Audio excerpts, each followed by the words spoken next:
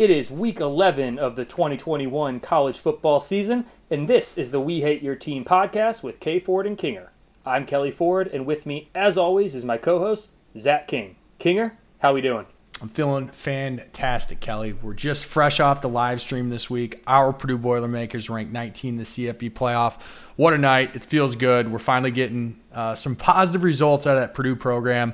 But ready to talk some games with you, man. I said before the podcast, I think this week is probably the toughest for me in regards to picking winners. I actually like a lot of bets this week, but picking these winners, I think it's going to be another barn burner for us here. I'm excited to see what happens. I'm still trailing. I'm trying to just keep creeping up on you, Kelly. Just keep creeping up.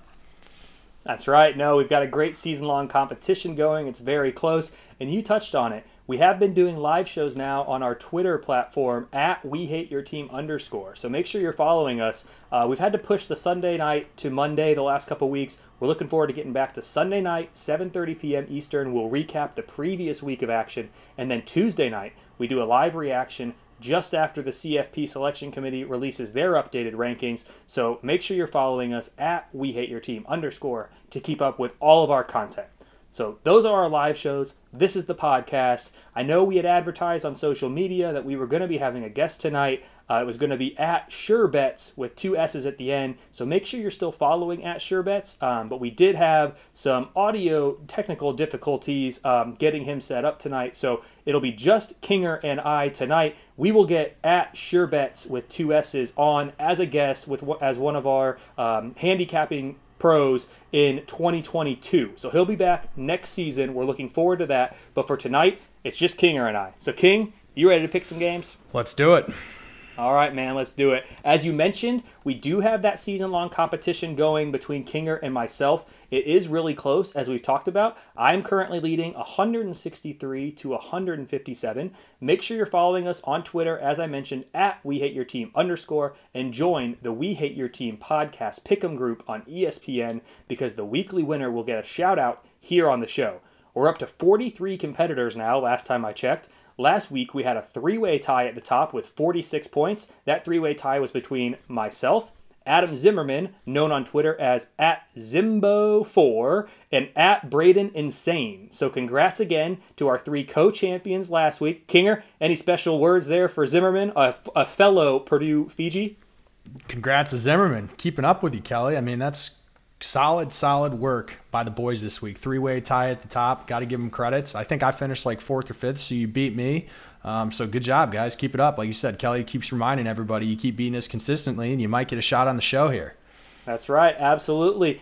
Be better than us by the end of the year, and we'll have to see if we can get you on as a guest. But 46 was the winning score last week. I'm committed to trying to do better this week. I know you are too, King, so let's get into it. We've got 10 great games, tough games, as you said. We're going to start in Conference USA. We've got 2 teams that control their own destiny to reach the conference championship game. It's UAB at Marshall. King, what do you think? Like you said, a little Conference USA action. 2 pretty good football teams here. You got a Marshall team coming in on a 4-game winning streak. And Marshall's a team that really has some offensive firepower. They have some dudes on the offensive side of the ball. They're led by QB Grant Wells, who can sling it. Dude is a gunslinger. He's second in the CUS Conference USA right now in passing yards, but he also leads the league in interception. He's got 11 touchdowns and 11 interceptions on the year. Marshall offense really has a couple good specific skill position players as well. They've got a running back, Rasheen Ali, who's got almost 900 yards on the year, tied for the FBS lead with 17 touchdowns. So Marshall's a team that can move the ball, and they've had some success on the offensive side, right? They've got 3 losses this year to East Carolina, App State, and Middle Tennessee. None of those are particularly bad losses, specifically on the road at App State. ECU just pulled out a nice win last week, and Middle Tennessee's just been kind of consistent this year. They've been very average, but they've been consistent this year. And then on the other side, UAB defense, that's kind of the story here, right? They're very good against the run. They're 26 in the country, only allowing 119 yards per game, only allowing 3.3 yards per carry on the ground, which is 14th. So I'm looking forward to that Ali matchup versus the UAB defense. On the other side, UAB led by QB Dylan Hopkins and Dwayne McBride, their running back. They really are a run-heavy team. They don't have a lot of action in the passing game. And if you look on the Marshall defense, this is where they've really struggled. field. They're dead last in Conference USA, allowing almost 210 yards per game. But if you look at Marshall's pass defense, it's very strong. Statistically, it's top 10 in the country in yards allowed. So I'm going to be looking a lot for Marshall to load this box here against a pretty one-dimensional UAB offense. This week is so hard for me, like I mentioned, with picking these games. So I don't feel overly confident about this, but the way I've got everything lined up right now, I'm taking Marshall with 8 confidence points. You got it. Yeah, so I think this is the best Marshall team, according to my predictive historical numbers, since the Thundering Herd finished number 27 back in 2014. So the best Marshall team in about 7 years. Really impressed with what Marshall's been able to do so far. This game, to me, I like both defenses. I've got Marshall as the number 37 ranked defense in the country, and I've got UAB as the number 40 ranked defense in the country. So I think both defenses are going to have their way a little bit with the offenses. I think the closer matchup here is probably the Marshall offense versus the UAB defense. I do think that Marshall is going, while I like UAB's defense overall, I do think Marshall is going to be able to have some success, particularly rushing the football. I've got them in the top 10 in rushing success rate on offense. Their passing success rate also in the top 30. I do think that the UAB defense, though, like I said, pretty good against the rush and the pass, but I expect Marshall to be looking to rush the ball. The bigger mismatch then is going to be on the other side, where I have UAB's offense as number 71 going up against that top 40 Marshall defense. So I expect UAB to probably try to rush the ball as well. Marshall's pass defense, top 20 in success rate against the pass. UAB does have an explosive passing offense when they are successful passing the ball. The problem is they aren't successful all that often passing. So I do think both offenses are going to be looking to rush against the defenses, but I do expect both defenses to be the better units on the field. I've got Marshall as the number 51 team in the country in my predictive numbers. I've got UAB number 71. It's at Marshall. So give me the Thundering Herd. I've got a 69% win probability, and that equates to 7 confidence points for the Thundering Herd. So to recap, Kinger on Marshall for 8. I'm on Marshall for 7. Pretty close start there. It's a very close start. Good to know we're kind of on the same wavelength there. Mm-hmm. Next game, we've got a big one in the Mountain West Conference. The winner of this will be in sole possession of first place in the West Division. I'll take it first. We've got Nevada at San Diego State. So this is a San Diego State team that we saw in the committee's rankings this Tuesday. They're ranked number 22. In my most deserving numbers, I'd have San Diego State number 29. So I think the committee's giving them a little bit more credit than they deserve. They are 8-1, so a good record. They do have a win against Utah, a win that's looking more and more impressive as the Utes continue to climb in my predictive numbers. It was an overtime game at home that San Diego State won, so a very good win, but still I think the committee has them slightly over-ranked. I've actually, on the other side, I've got this as the best Nevada team since the Wolfpack finished number 20 back in 2010. So this is a really good Nevada team. They're sitting 7-2. I wouldn't be shocked if the committee had them ranked next week if they beat San Diego State. Again, I'm not saying my numbers would have them ranked, but you beat a top 25 team, you're now 8-2. It seems like a mix that the committee might throw them in there in the low 20s to be ranked next week. But we'll see if that happens. In this game, similar to the last game, I like both defenses. And I'll tell you what, King, I like the San Diego State defense a lot. We've talked about them a couple times on this podcast before. I've got them as the number 9 unit in the country. So a really good San Diego State defense. Say what you will about their schedule that they played. My numbers are opponent adjusted. So adjusting for the lower level opponent that San Diego State has played in the Mountain West, still a top 10 unit. I've got them in the top 10 in success rate and explosiveness on the defensive side of the ball in both rushing and passing. Throw on top of that the fact that their defense starts with the 4th most advantageous field position in the entire country, and it is really hard to score points on this San Diego State defense. San Diego State really strong on that side of the ball. Flip it over, their offense, a little bit inept, I guess you could say. I do like Nevada's defense against San Diego State's offense. Nevada's defense number 64 in the country, so very much middle of the pack, but San Diego State's offense sub 100. I do expect the San Diego State offense to have some success rushing the ball. Nevada defense very poor in success rate against the rush, 116th in the country. Again, there's only 130 teams, so very bad in rush defense for Nevada. So I do expect San Diego State to be able to move the ball on the ground. I actually have this as Nevada being the better team in the game, but because we're at San Diego State, I'm going to take the Aztecs. I've got them with a 54% win probability, and in this week's slate, that translates to 2 confidence points. So I'm taking the Aztecs for 2. You know, we're gonna disagree early here, and this is where the 2 perspectives of the We Hate Your Team podcast really come in, because you just came and broke down a lot of great points, and a lot of those actually I agree and have in my notes here.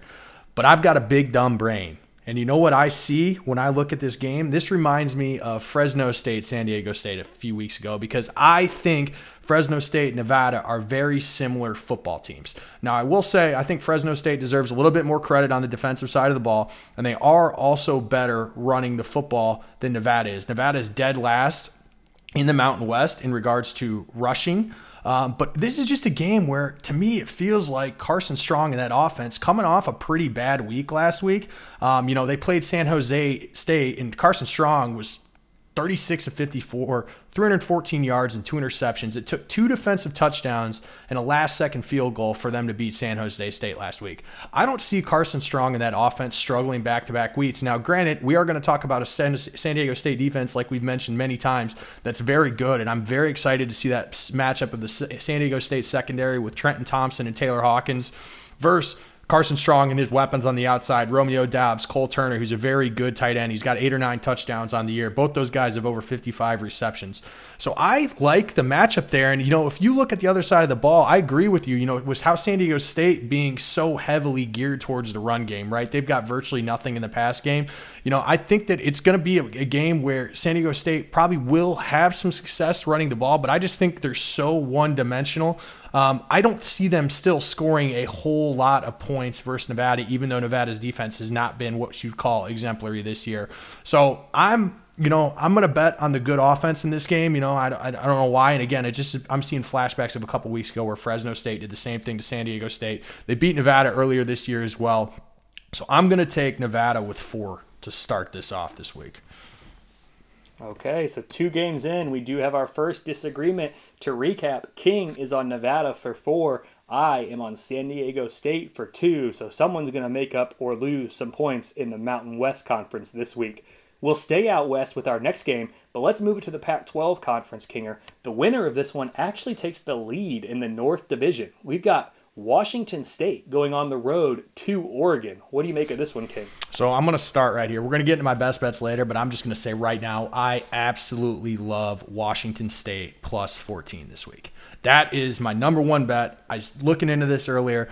I think, like you mentioned, we've got a lot on the line here for the Pac-12 North. Oregon can officially clinch the Pac-12 North this week with a win.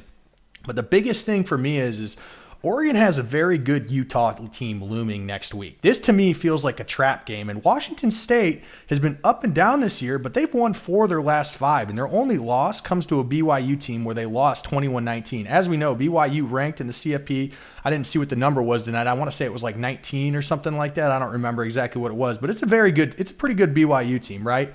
Washington State, they have been since the Mike Leach days. They're always a pass-heavy team. Their quarterback, Jaden DeLora, he's 3rd in the Pac-12 in passing yards, 17 touchdowns, 7 interceptions on the year. They have a couple really good wide receivers on the outside in Calvin Jackson Jr. and Travell Harris. Both guys are 2nd and 3rd in the Pac-12 in receiving yards. They only trail Drake London and have 11 combined touchdowns. Now, Oregon's secondary, they are ball hawks, and they have created a lot of turnovers. I've talked about how big of a fan I am of Verone McKinley Jr. They've got some guys out there that can play, and they have created turnovers, but they have been susceptible to big plays, and they have let up some yards. So I like Washington State to have some success here. On the other side of the ball, I mean, Oregon has played Colorado and Washington the last 2 weeks, and both are pretty bad offenses. But the last time they played a good, respectable passing offense was UCLA, and they allowed over 350 in the air. So that's a matchup I like Washington State to exploit. On the other side, Travis Dye, I predicted it last week. We all kind of did. We all knew that Oregon was due for a big week rushing. He had over 220 yards on the ground. And Washington State's defense that has allowed some big games rushing. Earlier this year, they allowed over 300 on the ground to Oregon State, even though they won. They allowed 250 to their loss in BYU.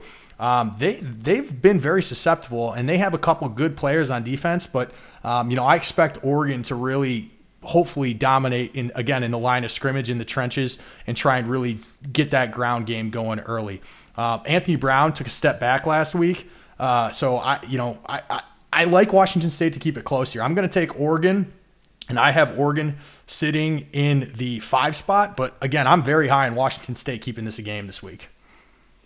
Very interesting. Okay, I've got you there, Oregon for 5. And I want to just, with no guests this week, to try to manage my multiple screens and keep track of everyone's picks and all that, I'm able to pay a little bit closer attention to what others are saying on the podcast. So, King, to follow up there, BYU, the committee has them number 14. So a lot of respect for that BYU Cougars team. And I also just want to clarify, I don't believe if Oregon wins this week, they've clinched the North. I think I'm looking at the standings right now. There is a scenario where Oregon State wins out, Oregon loses out, and they both finish with 3 losses. Oregon State would have the head-to-head. But regardless, yes, if Oregon wins this game, I mean, my goodness, it would have to be the collapse of all collapses, and Oregon State would have to catch absolute fire to make it happen. But just mathematically, thanks I think for correcting me there. Still a door. But you are right. For all intents and purposes, this is a clinching scenario for Oregon. So, for me in this game, King, the line is 14, which is interesting. I'm going to circle back to that in a second. And I know you love Washington State against that line. Oregon, a team that the committee has ranked number 3. We talked about this on the live show. I think they are grossly overranked. I think the committee is placing much too high of a value on the win that the Ducks have at Ohio State. And I feel I can say that fairly because I have that as the absolute number 1 best win in all of college football this year. There is only a 19% chance that the average top 25 team would go into Columbus and beat the Buckeyes, which Oregon did. They deserve credit for that. My numbers are giving them credit for that. But I think that the committee is overinflating the value of that win. Again, in my opinion, based on my numbers, I'd have the Ducks number 10 this week in a merit-based poll, but the committee is the poll that matters, and they've got them number 3. So that's where we are. I do like the Ducks in this game, King. I like them across the board. This is a top 30 defense, a top 15 offense. I do think of the two matchups, I've got Washington State right around the same. They're 57 in offense, they're 60 in defense. So I really see this as Oregon being able to have success on both sides of the ball. When Oregon has the ball, I think they're probably going to get a big dose of the rushing game, of the ground attack. I've got Oregon as the number 3 team in the country in terms of success rate on the ground. Washington State's defense number 114 in success rate on the ground. So while I do think Oregon can have success passing as well against this Cougar defense, I think they're going to do the majority of their damage on the ground. And then flip it over to the other side, I do think Washington State's going to be able to have some success here, particularly passing. I've got them as number 41 in success rate, passing the football. Now, explosiveness-wise, they're number 111. So they're not going to beat you with a lot of big explosive plays. And honestly, the Oregon defense does not give up a lot of explosive plays through the air. But I do think they're going to be able to exploit Oregon a little bit just in terms of getting the chunk yardage that they need to stay on schedule. So while I don't think they're going to have enough success on offense to be able to keep up with Oregon, I do think Washington State's going to be able to score just a little bit. But you mentioned that line at 14. I love when this happens. My numbers have this as Oregon minus 14. It's a good sign for me when my numbers line up with Vegas. It reinforces my belief that my numbers are sound predictively. The closer they are to Vegas in more games, the more that's supported. And then as we talked about on the podcast last week, if you can find those games where the number disagrees, and if there's not a obvious reason for that, like an injury or an off-the-field issue that we're not tracking in the numbers, those are the games you can exploit from a handicapping perspective and a betting perspective. But I think the Vegas number's right on. I know you like Washington State to cover that. I'm gonna roll with you. But for the pick'em here, I've got Oregon as the number 21 team in the country. Washington State down at 72. This game is in Autzen Stadium. 84% win probability for the Ducks. Give me Oregon. Give me 9 confidence points. So to recap, I'm on the Ducks for 9. Kinger's on the Ducks for 5. We will see how it goes. One of Kinger's best bets is Washington State plus 14. All right, let's bring it back a little bit closer to where we are, King, here, not on the West Coast. Our only non-conference matchup this week, we've got Notre Dame going on the road to Virginia. I'm going to start with Virginia. I've got this as the best Virginia team since the Cavaliers finished number 14 back in 2004. So I think at 6-3, this Virginia team has been very impressive in the games that they've played. Their losses have been at North Carolina, at home to Wake Forest, and at BYU. So those are all good, predictably speaking, teams that they've lost to. So a really good Virginia team. On the other side, the committee's got Notre Dame at number 9. I would actually have them number 6, King. I think that Notre Dame is actually slightly underranked by the committee, and I'm setting this up because I'm going to go the other way on you. Predictably speaking, I've got this as the worst Notre Dame team since the Irish finished number 45 back in 2016. And that is not to say I think this is a bad Notre Dame team. I've got them number 12 in the country in the predictive numbers. But my goodness, Brian Kelly's had the Irish rolling these last couple of years. So I do have this as, quote unquote, the worst, predictively speaking, Irish team since 2016. I have this, Notre Dame's got the 16th best win in the country, neutral site versus Wisconsin. My numbers are very high on Wisconsin now, predictive numbers that is. They continue to impress and they're getting better. So a very impressive win that Notre Dame had there at the neutral site.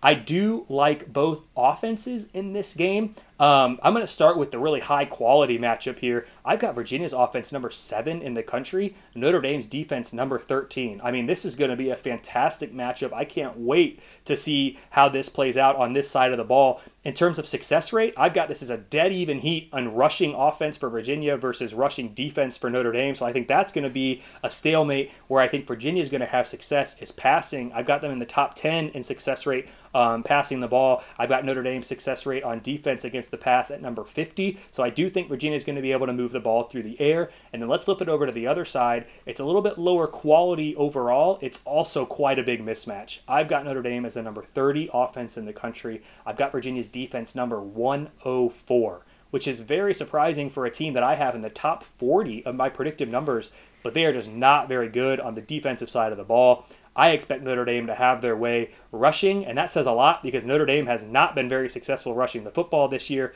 and also passing. I think that's where they'll do most of their damage. Success rate for Virginia defense, sub 100 in both the passing and rushing attack, or defending the pass and the rush, excuse me. So I think Notre Dame's going to have their way. I've got Notre Dame, as I said, as the number 12 team in the country, Virginia number 39. So even though Notre Dame has to go on the road here, I'm taking the Irish. There's a 62% win probability by my numbers. That translates to 6 confidence points for the Irish. And I should mention, I have this as the 8th best game on the slate this week with an average K4 team rating of 81. So I'm looking forward to this one, but I've got the Irish. I also am looking forward to this one, but we've got a little bit of question around if Brennan Armstrong is going to play, and obviously, as we know, he is the heart and soul of that Virginia offense, and really is what made them click. It's looking like he's more than likely going to, but still early in the week, we have a lot of questions, or there's still some questions around if he's for sure going to, suit up this week. So, Virginia's coming in off a bye after that offensive showdown and, kind of smackdown by BYU a couple weeks ago. Just a quick little stat about that game. Virginia defense allowed 734 yards of total offense from BYU a few weeks ago. So you highlighted on it, Virginia defense is a problem. They're dead last in the ACC, allowing over 220 yards per game on the ground. They are nationally ranked 122nd out of 130 FBS teams, allowing over 465 yards per game. So this is really setting up well for Notre Dame, in my opinion, even though the offense, and I agree with everything you're saying about Notre Dame not being quite as strong as they have been in previous years. And, quite honestly, until the last couple of weeks, they've really struggled with running the ball, right? I'm a big fan of Kyron Williams, and he's a guy I've always liked and thought he's got a lot of playmaking ability.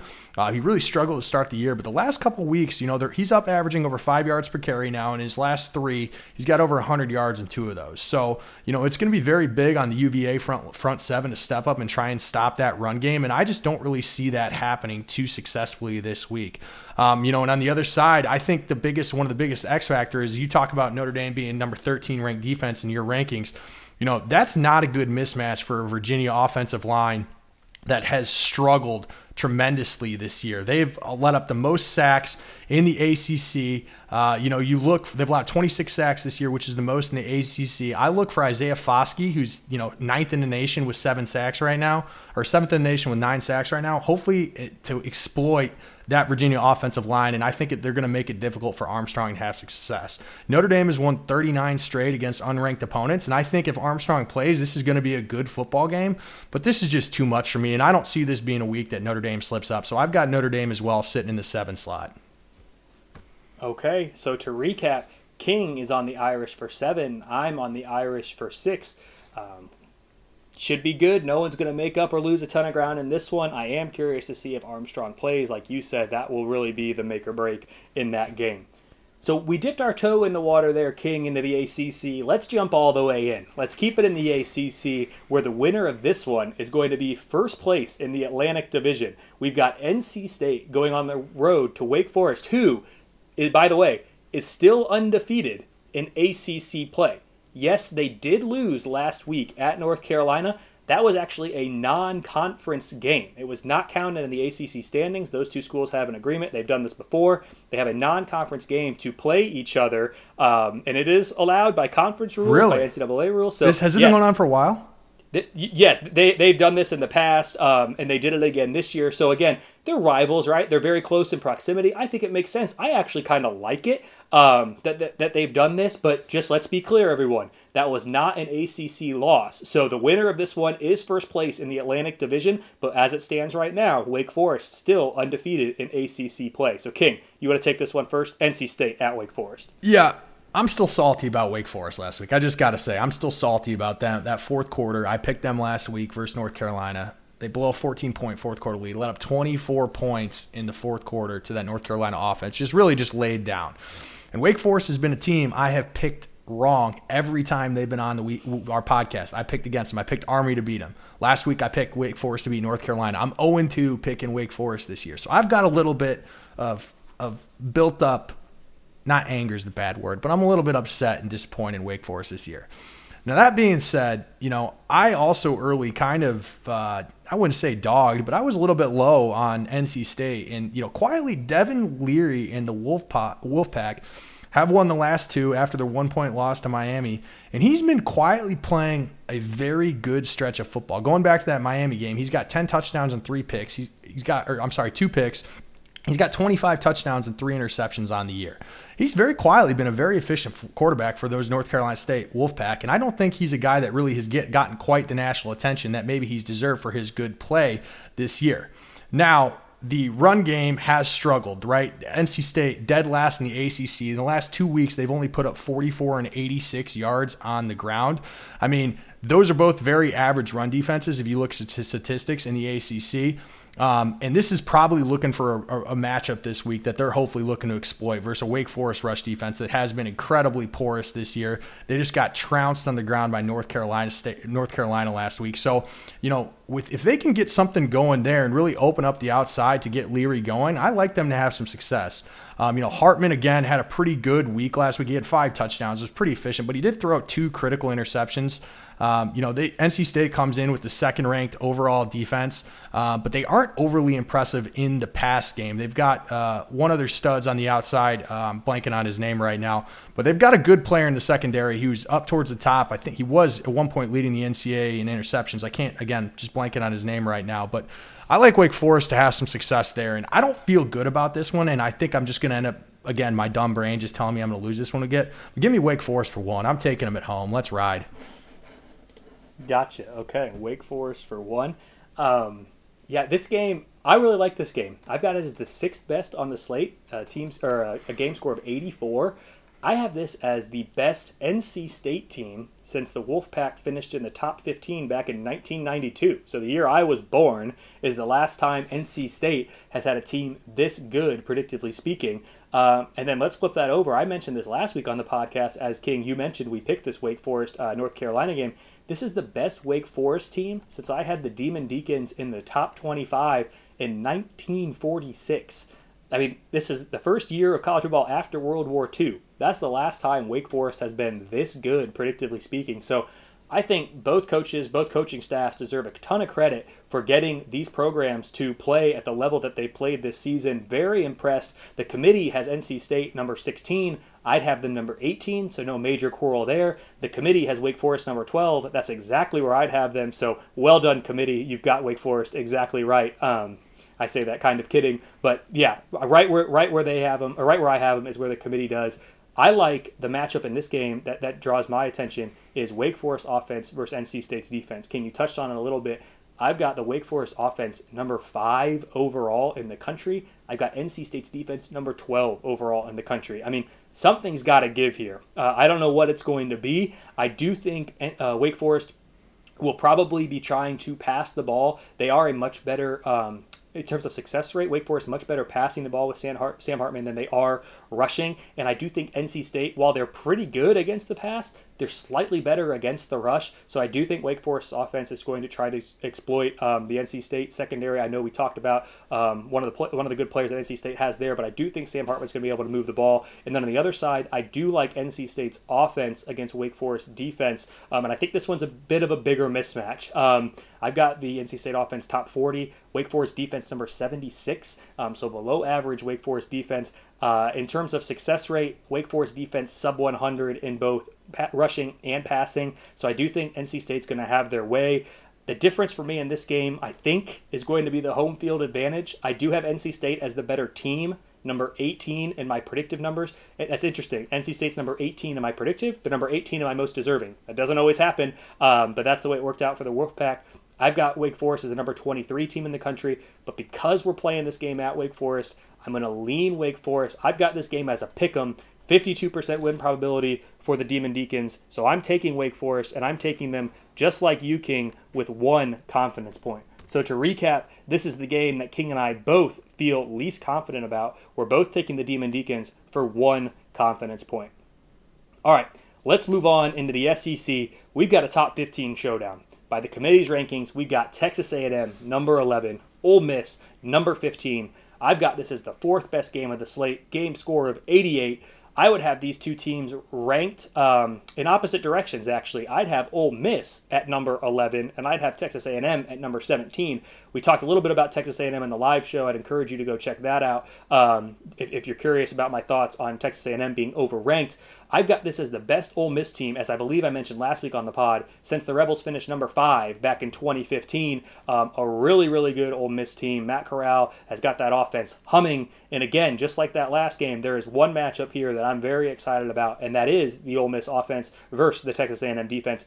Both top 10 units, respectively, in the country. And I do think that there is a clear delineation here between what Ole Miss offense is going to try to do and what Texas A&M defense would prefer they do. Ole Miss definitely, I think, going to be able to have some success rushing the football, whether that's with Matt Corral or with the running backs. I do think that Texas A&M is better against the pass. I think Ole Miss is better rushing, so I do think Ole Miss is going to be trying to move the ball on the ground. That's not to say they're not going to have any success through the air. I just think they'll have more success on the ground. And then on the other side, it's a little bit a lower quality matchup, but similar in relative strength again. I've got Texas A&M offense hovering right around number 50, Ole Miss defense hovering right around number 60, 65, so very middle of the pack, very average. Again, I do think there is one facet of this matchup that's going to be exploited, and I think it's going to be Texas A&M, again, rushing the football. They're top 35 in success rate rushing. Ole Miss defense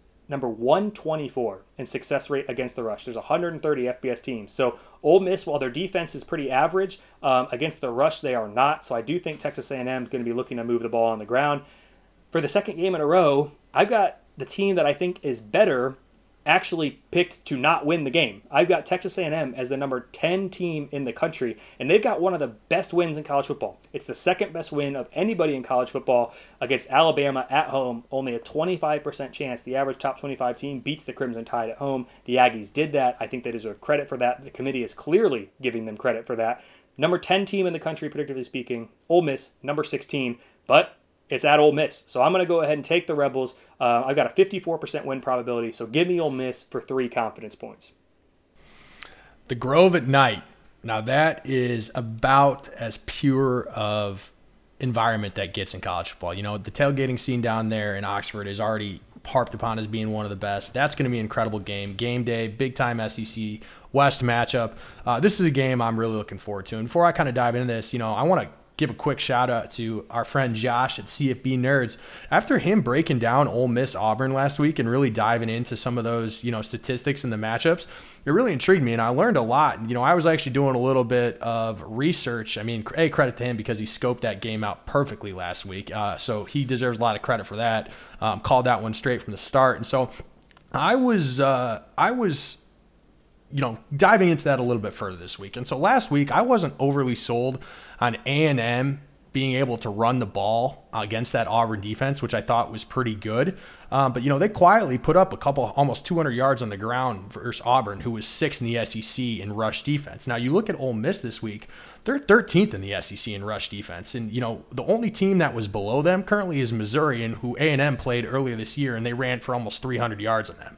So if that offensive line, which has been a little bit inconsistent this year, if they play to their potential, I really like A&M to have a lot of success running the ball. I mean, they, to kind of dive into what Josh said earlier, Ole Miss plays primarily a 5-man front, and they rely really heavily on those linebackers and safeties to help get in that run game.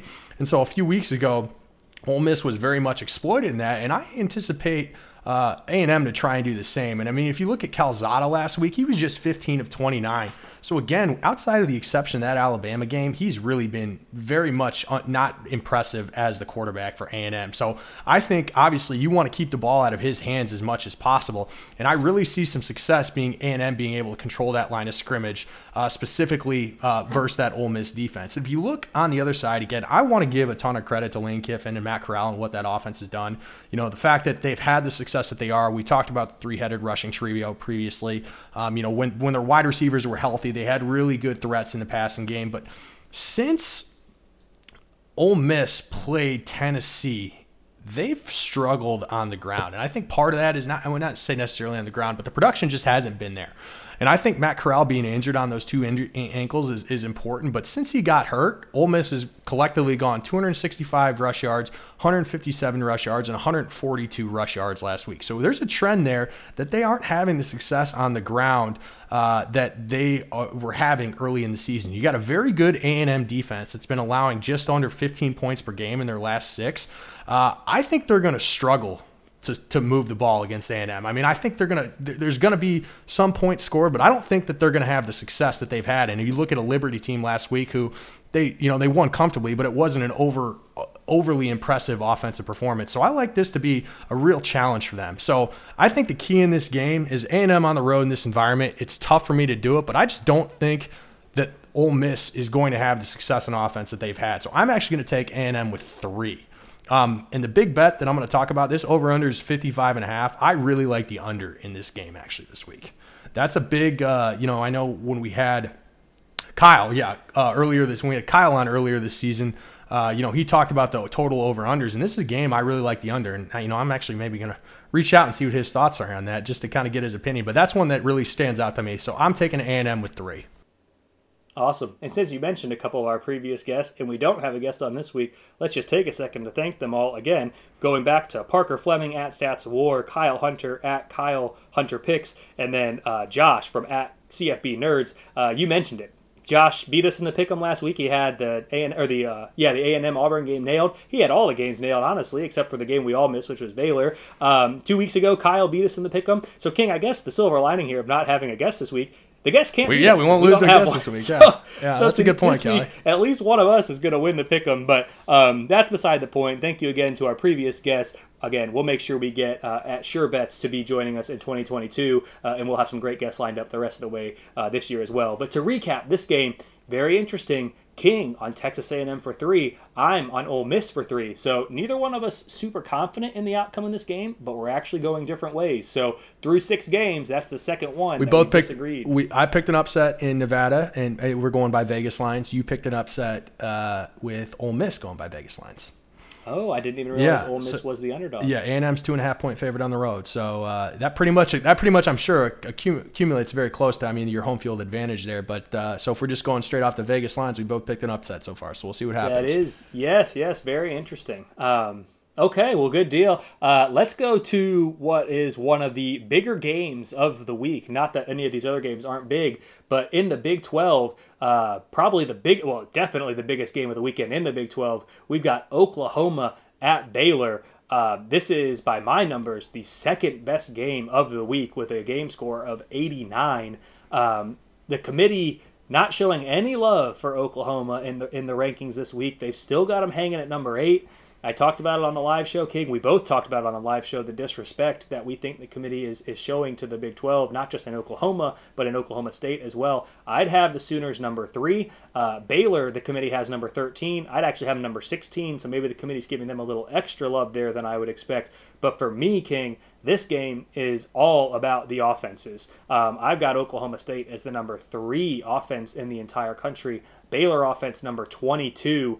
So I think there's going to be a lot of points here. I'm very curious to see if Baylor can do enough on defense, because I do think the Baylor defense is better than the Oklahoma State defense. So I'm very curious to see if the Baylor defense can do enough to slow down the Oklahoma offense, to allow the Bears offense the opportunity to go out and score points and just outscore them in what I expect to be a high-scoring game.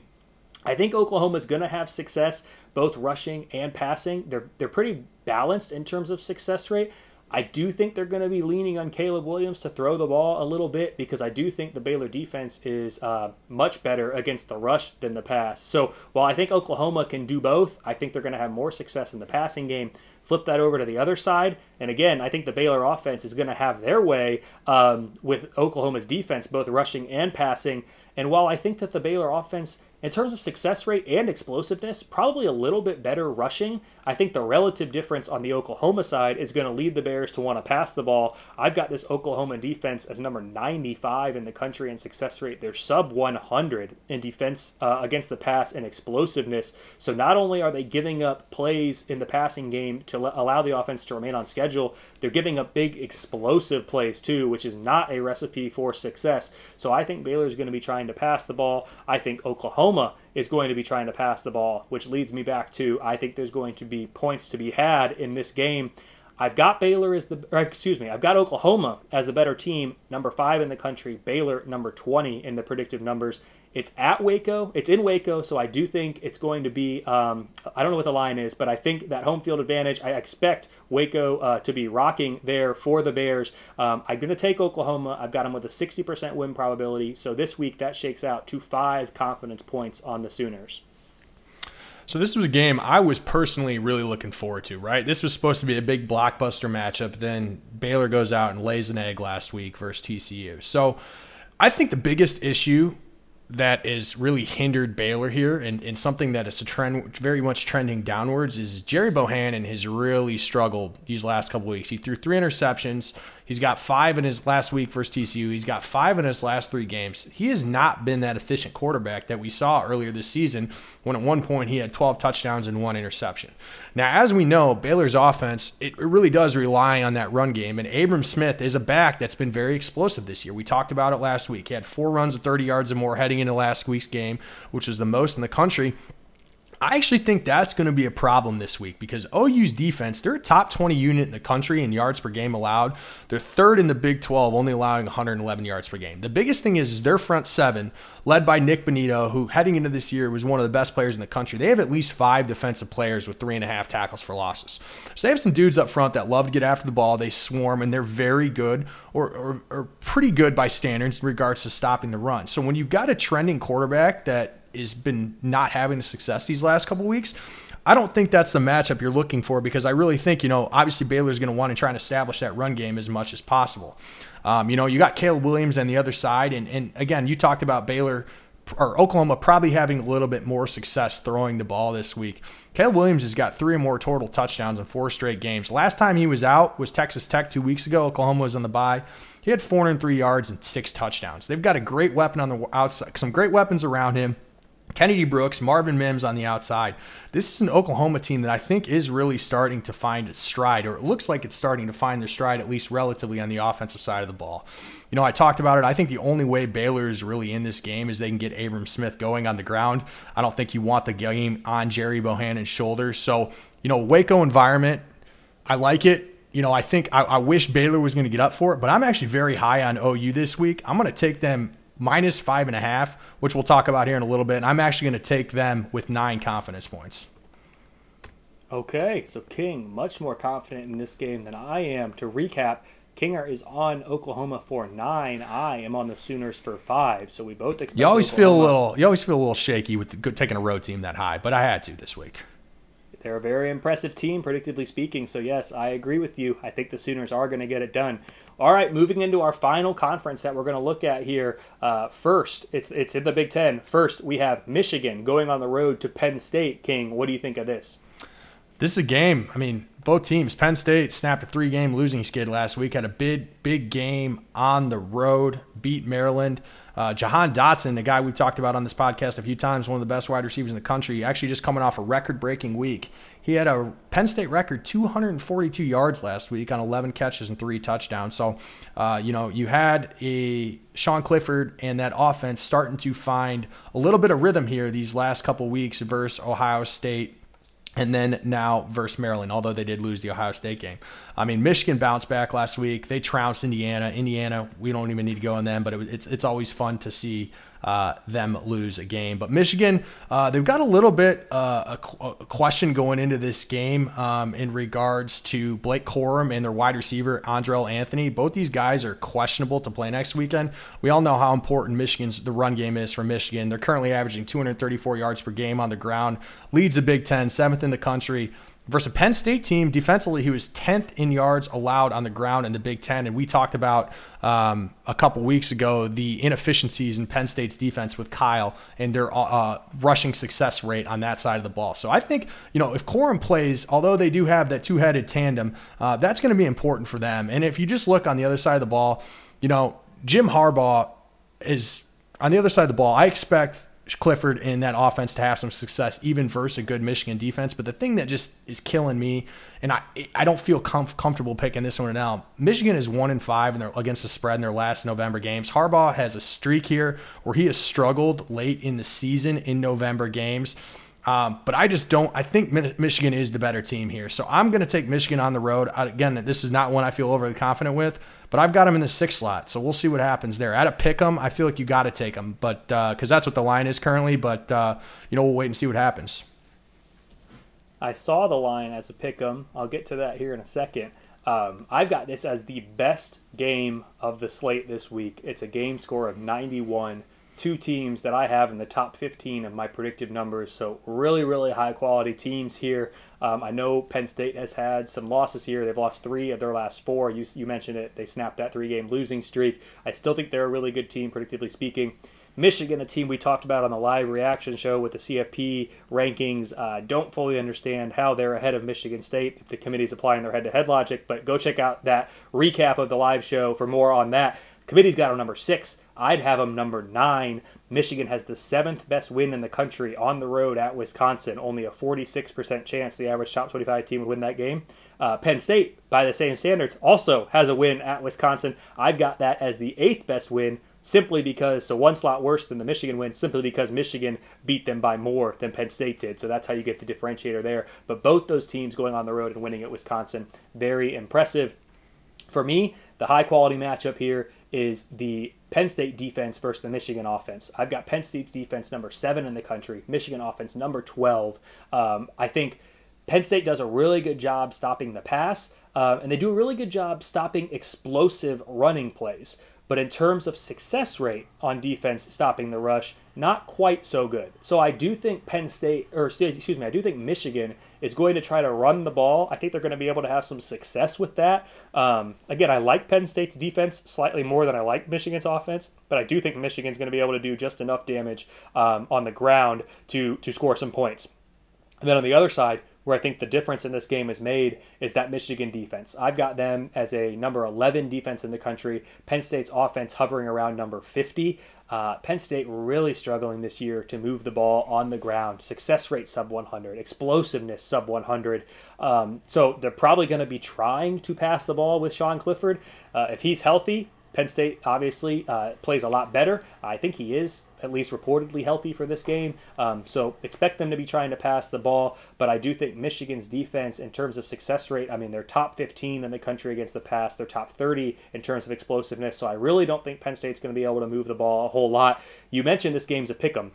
I've got Michigan minus 2.5. And the game is in Happy Valley. So on a neutral site, I'd actually like Michigan by about 5 because 2.5 is also my home field advantage number that I'm using this year. So I think on a neutral site, I'd take Michigan by even more. But even in Happy Valley, give me the Wolverines. It's a 57% win probability, and that is good for 4 confidence points. So to recap, King on the Wolverines for 6. I'm on Michigan for 4, and that is the first of 3 Big Ten games that we're going to be looking at here. That was in the East. Let's go to the West, King. I'll take this one first. We've got 4 teams tied at the top of the Big Ten West. 2 of those are Minnesota and Iowa, and they're playing this week, and they're playing at Iowa. I've got this as the worst Iowa team since the Hawkeyes finished number 29 back in 2016. And again, this is not to say that's a bad Iowa team. I've got them number 24 in their predictive numbers this week, but it's just that Kirk Ferentz has had Iowa, in terms of predictiveness, and predictively speaking, this has been a really good Iowa program the last couple of years. So this is the worst version of Iowa that we've seen in a while. The committee's got them number 20. I'd actually have them number 14. I think Iowa has the 3rd best win in the country this year, going on the road back in week 2 at Iowa State. They won that game by 10. I've got that as the 3rd best win of the entire season. Only a 42% chance the average top 25 team wins in Ames, and Iowa did that. So I'm very impressed with what Iowa's accomplished. They've been trending the wrong way in the predictive numbers as the season has gone on. They did snap a 2-game losing streak here recently with their win at Northwestern, albeit a very close win, not super impressive, but a win nonetheless. I like both defenses in this game. I'll start with the unit that has just been outstanding all year, and that's Iowa, number 3 defense in the entire country. I mean, rushing, passing, I expect them to be slowing down that Minnesota offense. I really don't know how many points Minnesota is going to score. I don't know what the over-under is on this game. I don't even know what the line is on this game, but I don't know how many points Minnesota is going to be able to score against this Iowa defense, a very stout Iowa defense, and I expect them to play that way at home with everything on the line in the Big Ten West. So I like that Iowa defense. And then on the other side, I like Minnesota's defense too. It's no secret that Iowa's offense has really struggled this season. I've got them sub 100 in success rate, both rushing and passing. So I don't think they're going to be able to move the ball a whole lot against that Minnesota defense either. At the end of the day, I do think Iowa is a more talented team overall. They are playing at home. So I'm going to take the Hawkeyes. I've got them actually with a 71% win probability. It scares me a little bit because when neither offense can score, I feel like there's a lot of variability in the outcome of this game. But I do have it as a 71% win probability by my numbers. So I'm going to take the Hawkeyes, and I'm going to take them for 8 confidence points. Okay, so I'm going to need a little feedback on this here, Kelly, because I right now have Minnesota sitting in my 2 slot. And that could change come Friday. So I might have to make a Twitter announcement. And the reason why behind... Wait, hold on now. You might be making a change to your official picks. So let me explain why. Spencer Petras has a shoulder injury. And he left the game last week. So it is now Alex Padilla's show in Iowa, right? And so they're working with the backup quarterback. And so we're not sure if Petras is going to play. And I want to say that I don't think Petras has been anything spectacular this year, but versus a good Minnesota defense, a step up Minnesota defense versus which he's going to see than what he saw last weekend versus Northwestern. I mean, he was relatively successful. I don't know that I'm going to trust him even at home to win this football game.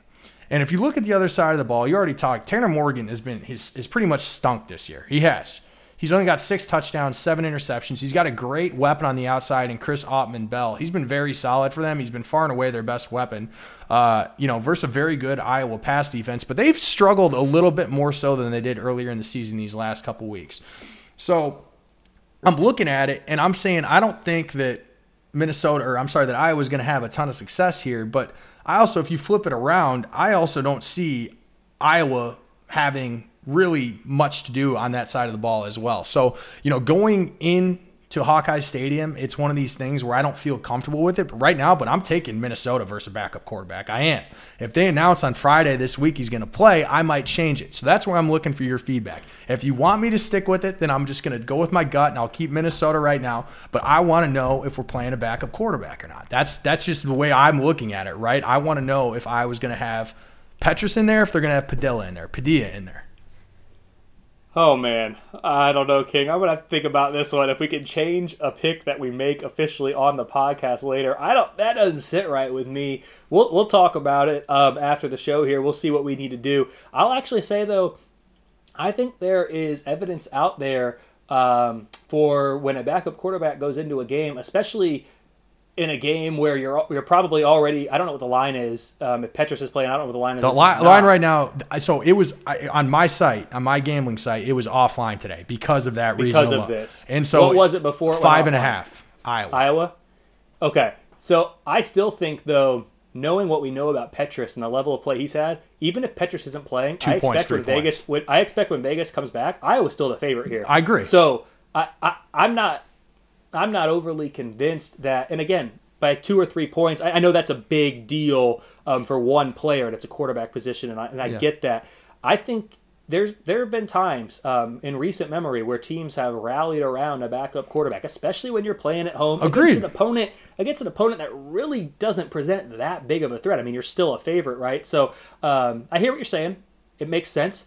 Regardless of who the quarterback is, I'm not backing off Iowa. I'm not backing off 8 because, for better or worse, my numbers don't explicitly see injuries. That is a blind spot of any predictive model. That's not of any, of many predictive models that are out there. Maybe one day I'll be able to spend the time that I need to go in and make manual adjustments, especially for quarterback injuries. That's the biggest, right? So as it stands, I'm sticking on Iowa for 8. All right, so my brain, screw it. We're going Iowa for 2. That's my final pick. We won't change it. You just sold me, Kelly. I wasn't gonna change the number. But you just sold me. So give me Iowa for 2. I'm keeping Iowa. That's all it. Right, We're officially locked. I'm updating the graphic as we speak.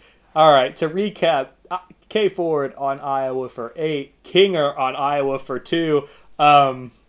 That's the first scenario we had with this. So for better or worse, I've just changed King's mind. So I'll be upset if Iowa actually wins now. I won't because I'll get 8 points, but King will have ended up getting 2 when he would not have gotten any had Minnesota won. I thought a lot about what you were, I agree with what you're saying out there. At the end of the day, I don't want to change the picks last minute, right? You spend the time working on the graphics and we go through this, we do our prep work. So let's just ride with it.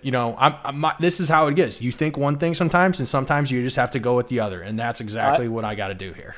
I love it, and I think that's right. We're on the podcast. We're making the picks right now. You've just submitted yours. You changed it based on new information. I think that's fine. This is final. That's what we'll roll with. So K Ford, Iowa for 8. Kinger, Iowa for 2. Looking forward to what should be a I'm not going to call it a great game. No. The over-under on that's 37 points, by the way, again, too, is what I saw. The over-under 37? Yeah. So there you go. I knew it couldn't be that high, right? And when we had Kyle on a couple weeks ago as our resident expert in over-unders, he said he doesn't like to touch things that are below like 40 or whatever it was in college football just because you get a defensive score, which Iowa's been prone to do. You get a special team score, which, again, Iowa's been prone to do, and you can lose that right there. So, it doesn't surprise me the over-under's that low. These offenses are not good. Okay, we're both on Iowa for varying degrees. King, it's our final game of the week. I know it's the game you've been dying to talk about this whole time. It's the game, honestly, I'm kind of dreading talking about because if it goes one way, it's like, oh, you are expected. If it goes the other way, I'll never hear the end of it. Let's get into it. I'm going to let you talk about it first.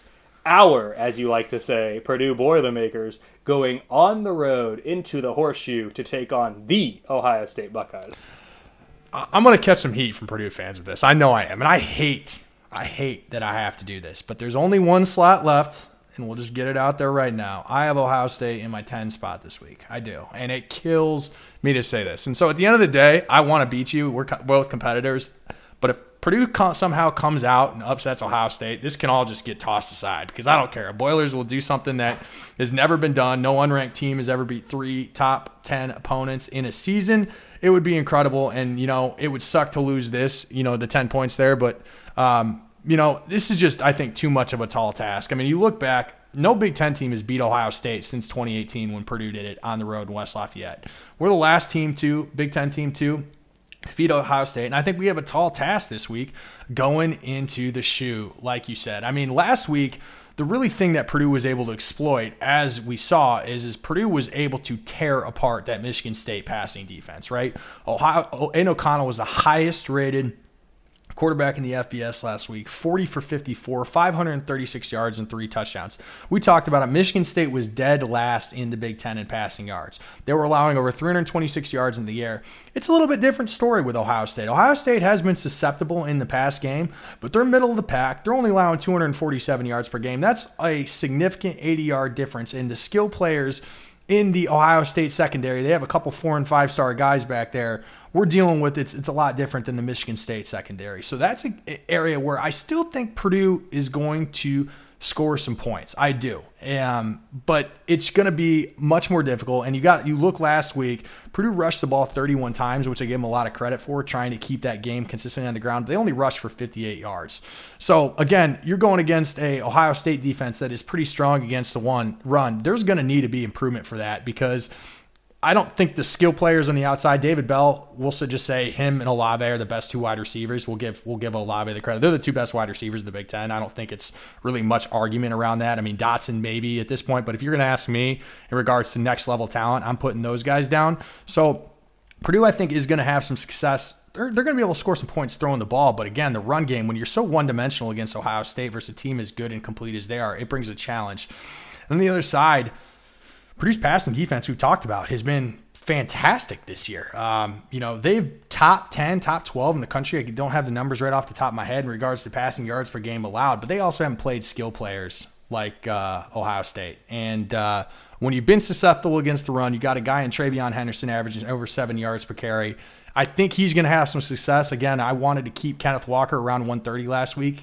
We did that. I think he had 146.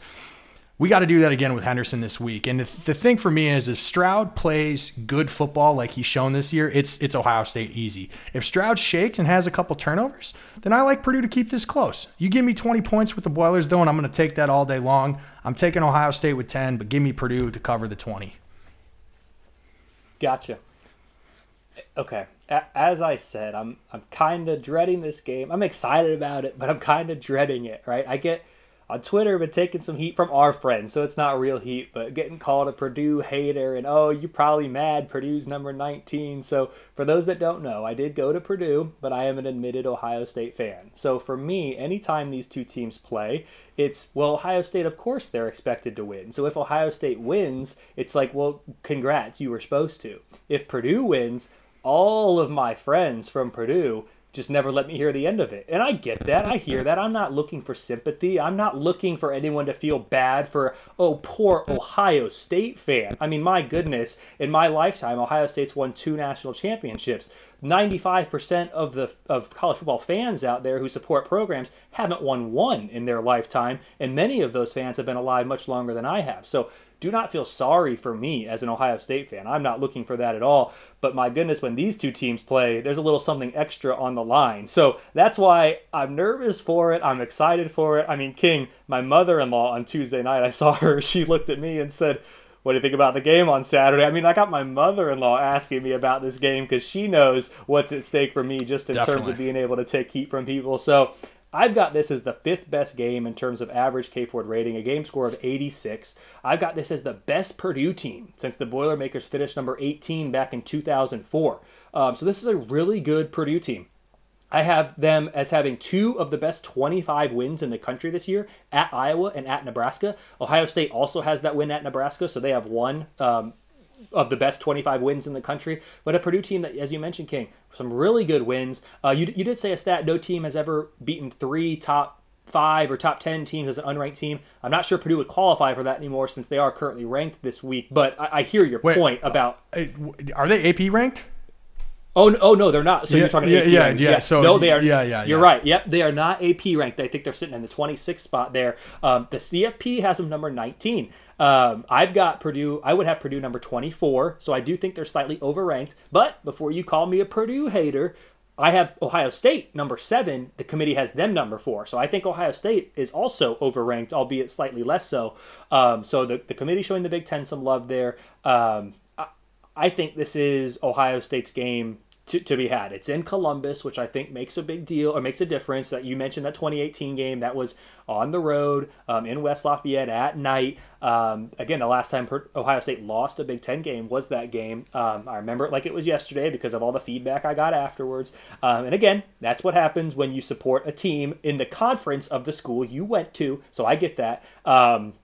But I think this is Ohio State's game. I've got Ohio State as the number 1 offense in the country. I've got them as the number 16 defense. So while they did struggle early, they're making strides. They're getting better. They're continuing to improve. That is not to say that I expect Ohio State to dominate in all facets of this game. You mentioned it. The Purdue defense, really good. I've got them number 21 in the country on the defensive side of the ball. They're top 20 in success rate in both passing and rushing. Ohio State, while TreVeyon Henderson has been fantastic, you mentioned it. I mean, he's the best freshman running back at Ohio. He reminds me of Maurice Clarett, to be honest, King. And Maurice Clarett was the running back at Ohio State back in 2002. It's a good name to compare him to for Ohio State fans.